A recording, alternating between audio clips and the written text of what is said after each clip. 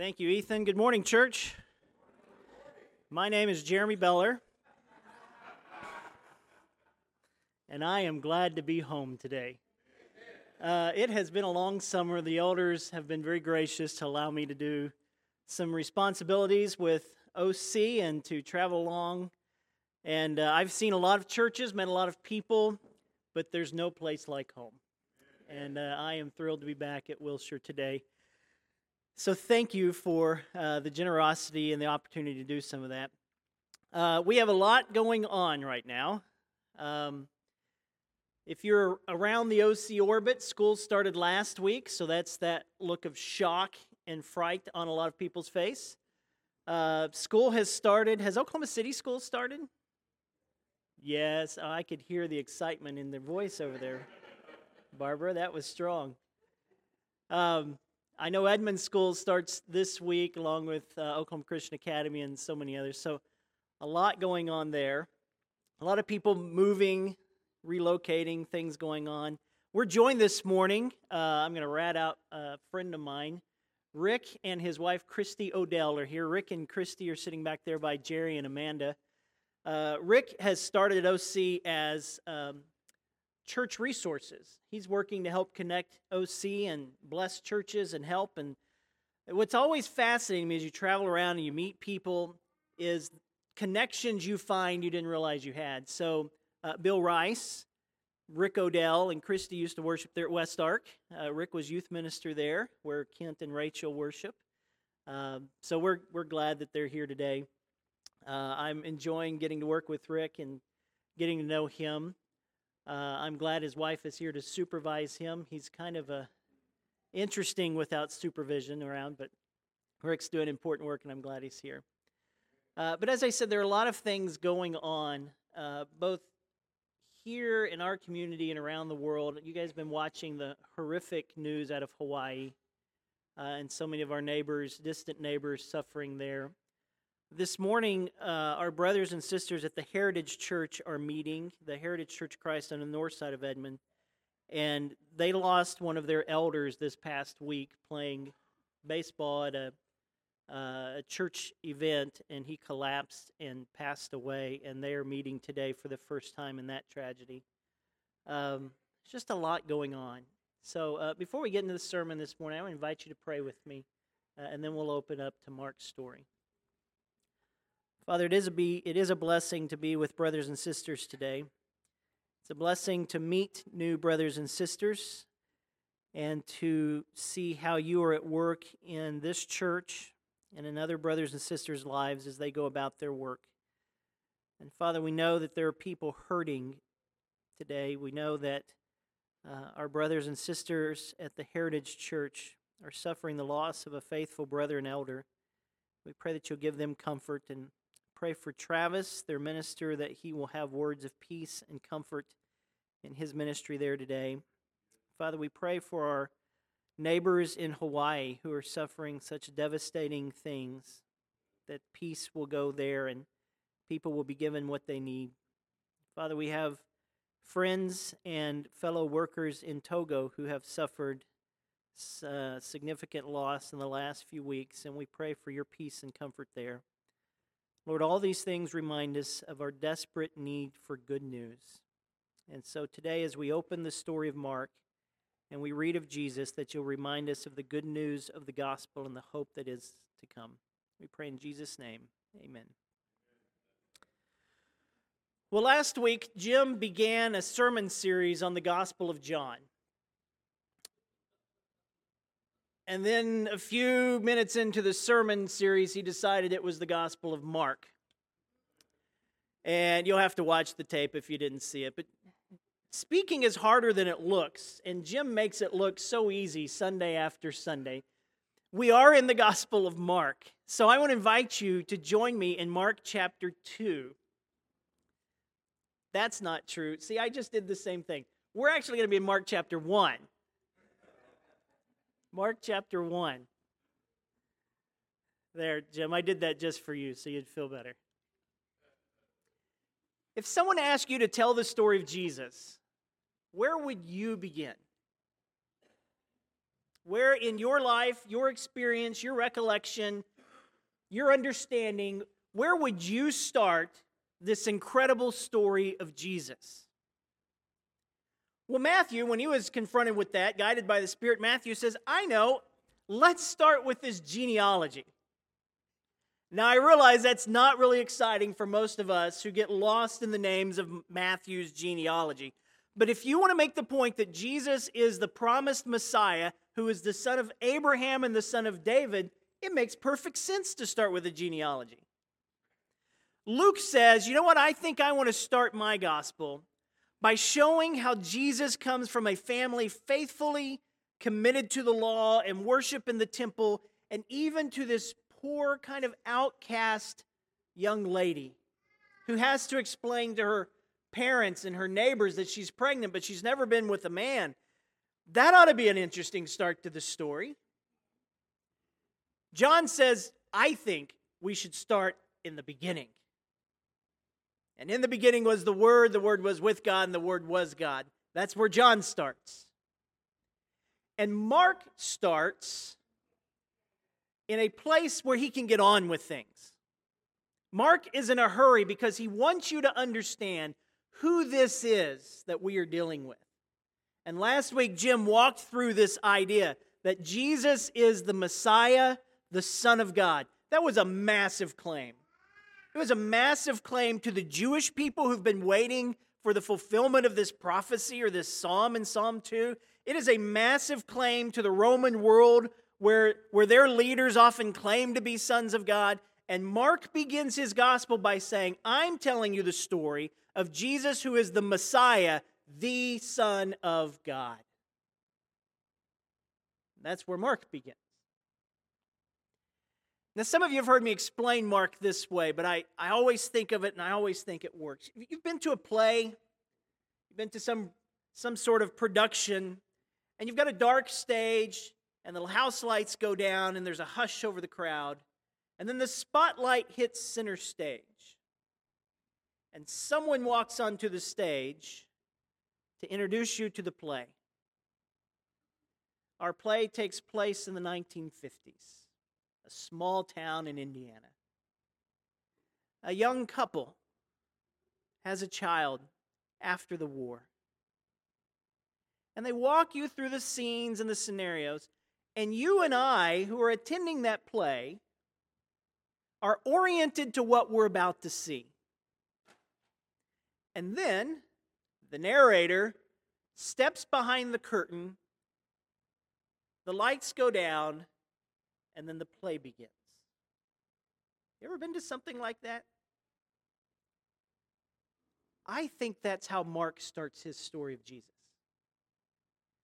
I think for the first 14, 15 verses, Mark, as the author of our story, walks out onto the page and he says, I'm about to tell you the story of Jesus who is the Messiah, the Son of God.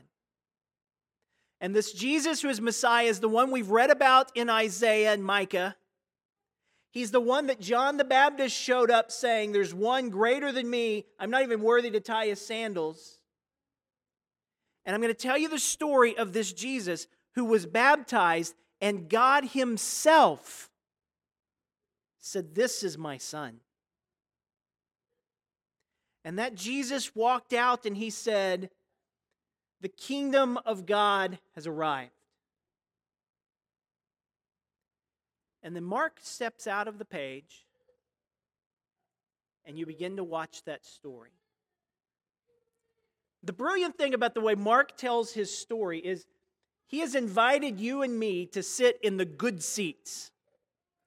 Because as you and I read the story, we know exactly what's going on and exactly who we're dealing with. This is the Messiah. So that as we watch people try to grapple with, who is this? Where did this authority come from? What is he here to do? You and I get to watch them wrestle with that question, all the while you and I know the answer.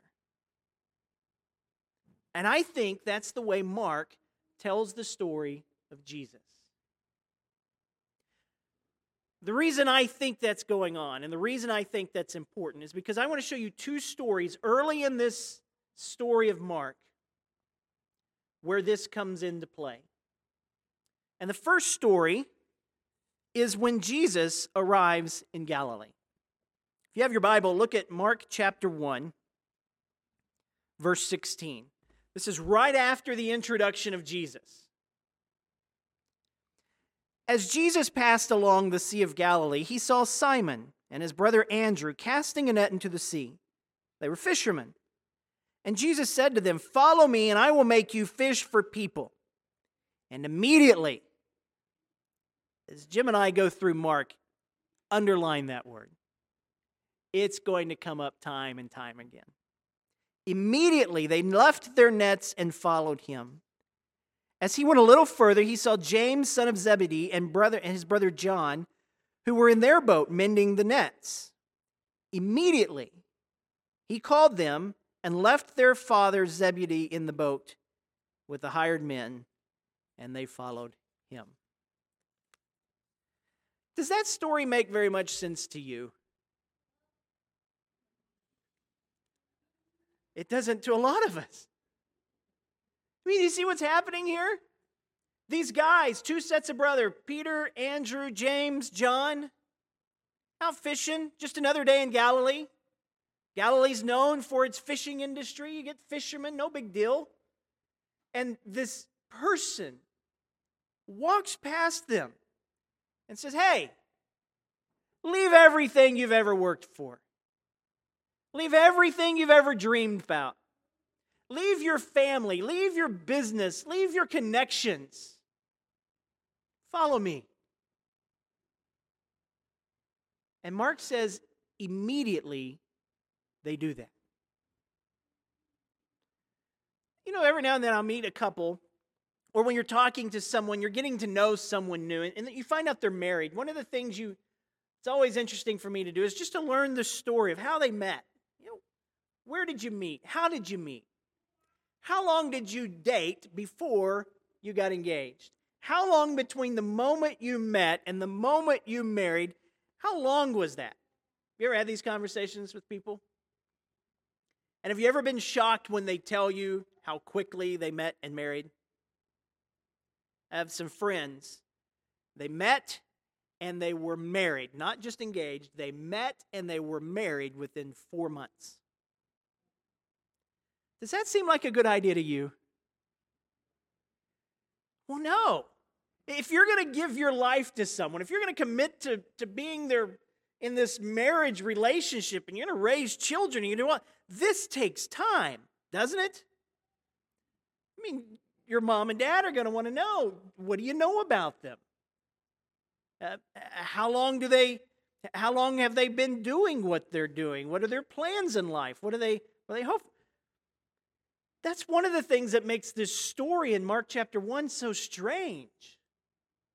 They're fishermen. It's just another day. And Jesus walks by and he says, "Hey, follow me. I'll make you fish for men." And Mark says immediately they did it.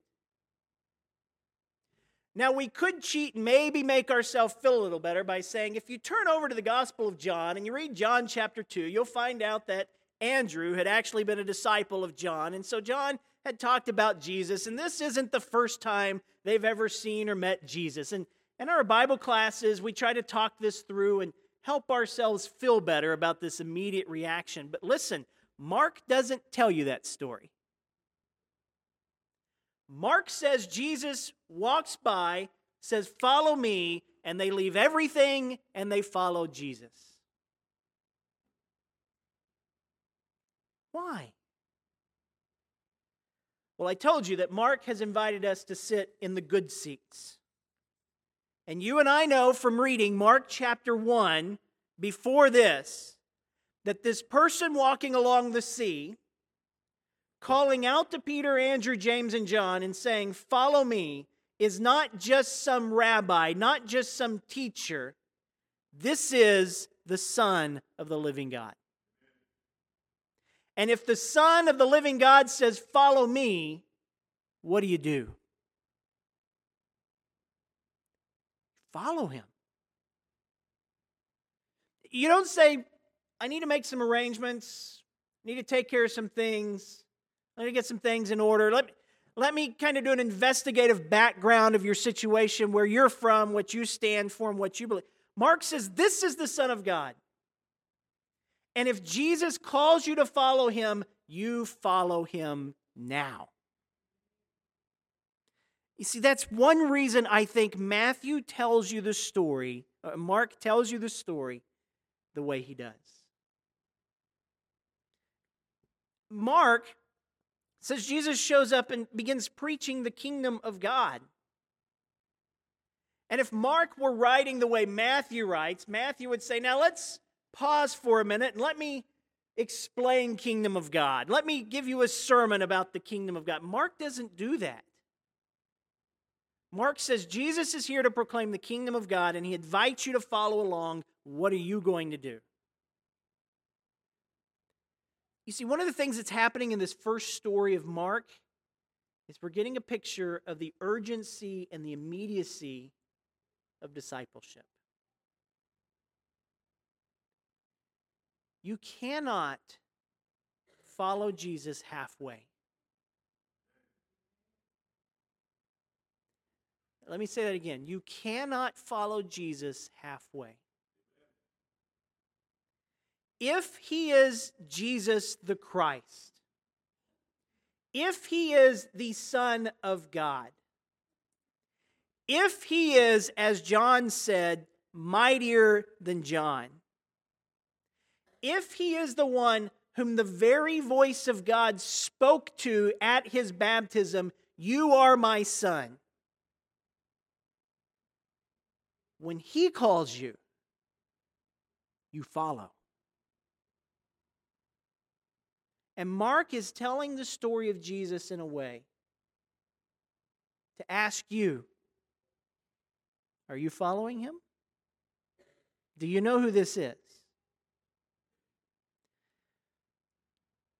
I know that as we read stories like this, we try to think through and rationalize our discipleship. And Luke will tell a story when he tells the story about counting the cost. And that's important.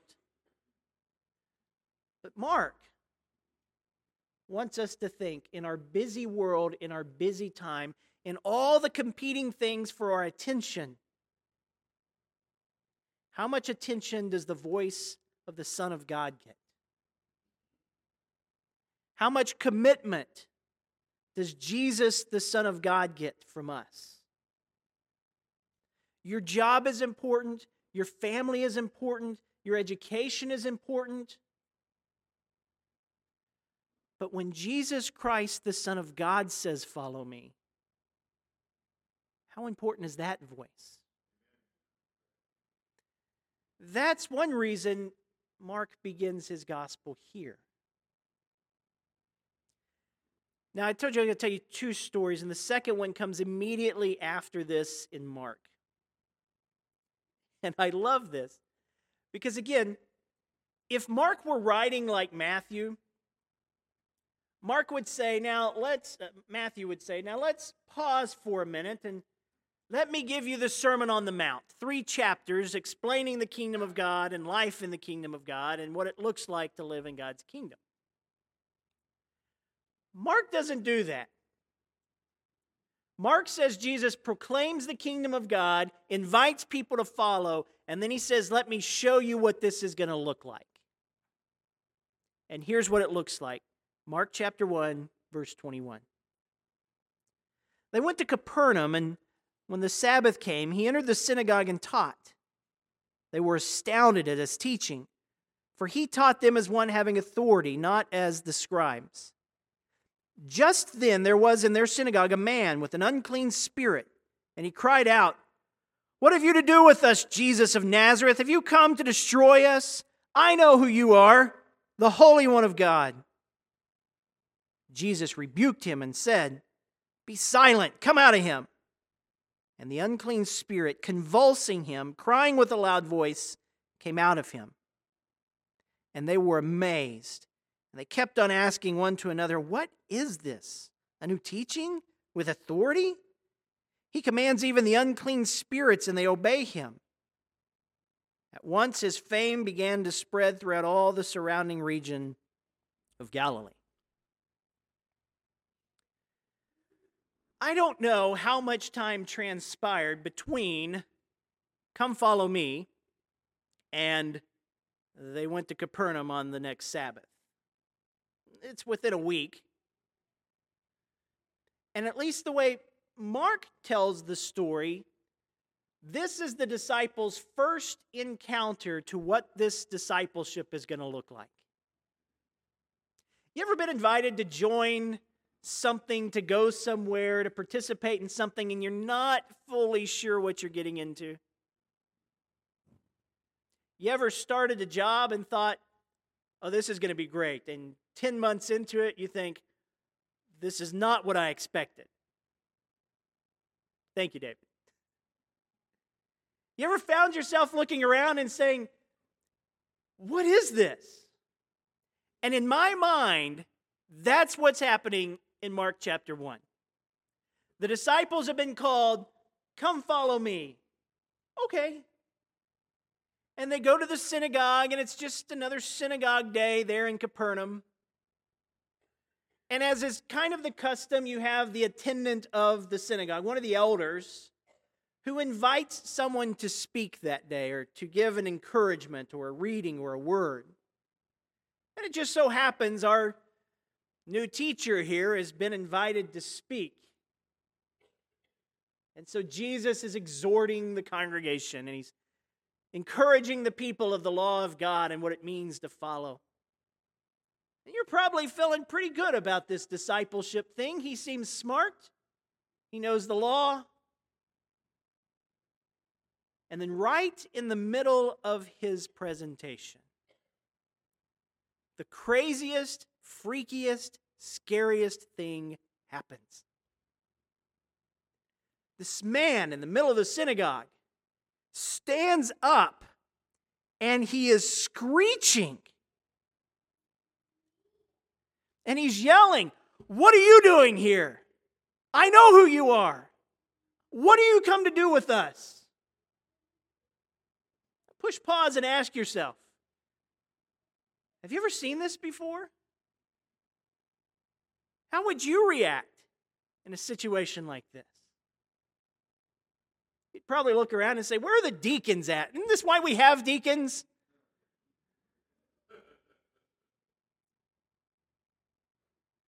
And in the middle of that presentation of this exhortation, the first time in worship with their new teacher, he says, "Get out of here." And he rebuked him. "Be quiet." And it happened. They have never in their life seen anything like this.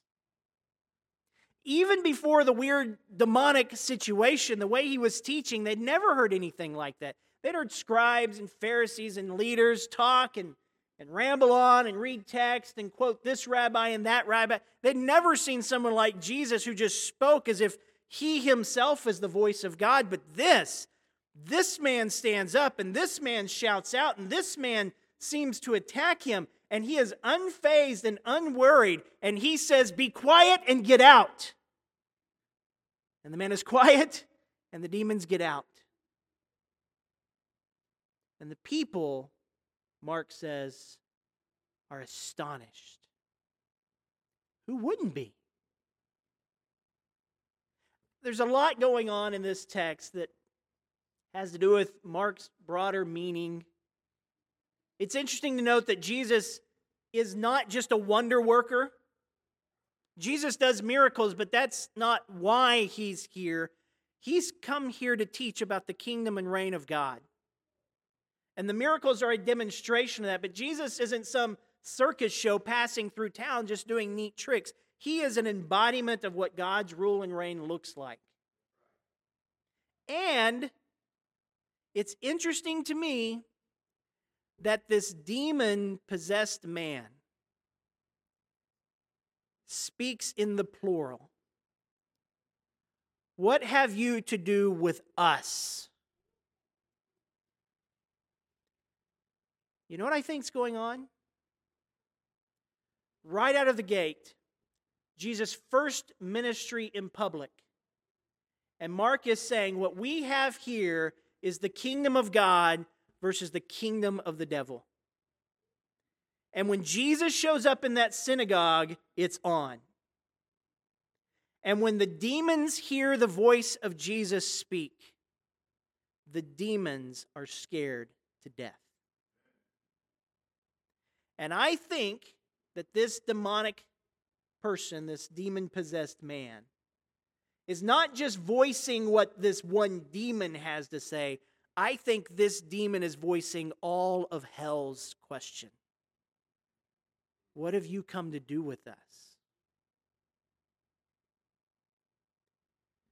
You see, the ministry of Jesus is not just some small territorial dispute. It's not just some skirmish on what religious traditions we should follow or not follow. It is the kingdom of God invading earth and taking over everything. And that all unfolds in this synagogue on their first journey out with their new teacher.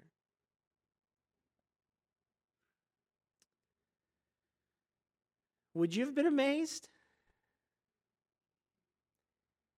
Jim talked last week about something that I've thought a lot about, that we've grown up listening to people talk about the gospel and the good news, and we hear that so much that we lose track of just how good it is. Everybody knows if you go to church, what does the word gospel mean? Well, the word gospel means good news. It's from the Greek word euangelion. See, we can even impress our friends.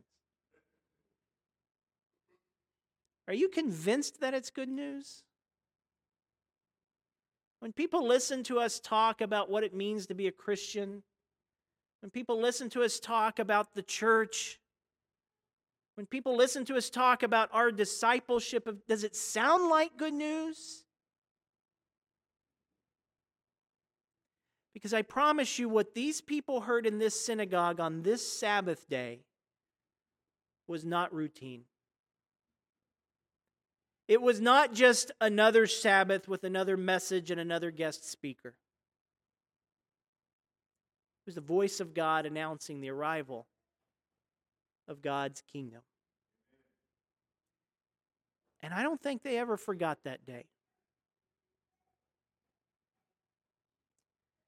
The way Mark tells the story is so interesting because you and I are in the good seats. And as you follow the Gospel of Mark and the way Mark tells the story of Jesus, you're going to notice something. You and I know who this is because we read chapter 1. He's the Messiah, the Son of God, greater than John. God himself said, "This is my son." But as we watch the story of Mark unfold, you're going to hear people asking questions like this crowd did. What is this? What kind of authority is this? But you know who never asks questions in the Gospel of Mark? You know who's never in doubt about the identity of Jesus? The demons. We know who you are. You're the Holy One of God. That's pretty remarkable. Satan knows what he's up against with Jesus in the kingdom of God. Do we? So I just want to leave you with this. Back to this first story. It seems rather strange that out of nowhere, at least to Peter, James, and John, and the way Mark tells the story, they're out there fishing, doing what they do every day. And Jesus walks by and Jesus says, "Follow me." Now let's just imagine for a moment you and I were standing on the seashore. And Peter, James, and John look up and they see you. And they say, "Hey, aren't you one of his disciples? Haven't you already started following him? Can we talk to you for just a minute? Jesus will be back. We just want to do a little background." And they ask you, "What have you seen? What have you heard? What have you experienced? Should we follow or not?" What would you say? Immediately, they left their nets and they followed Jesus. I want to invite you to do exactly what they did this morning. If you believe that Jesus is the Messiah, the Son of God, the one of whom John said he's greater than me, and the one of whom the very voice of God declared, "This is my Son." If you believe that, may I suggest the only logical thing to do when he invites you to follow is to follow. If we can help you begin that journey this morning, we invite you to come while we stand and sing together.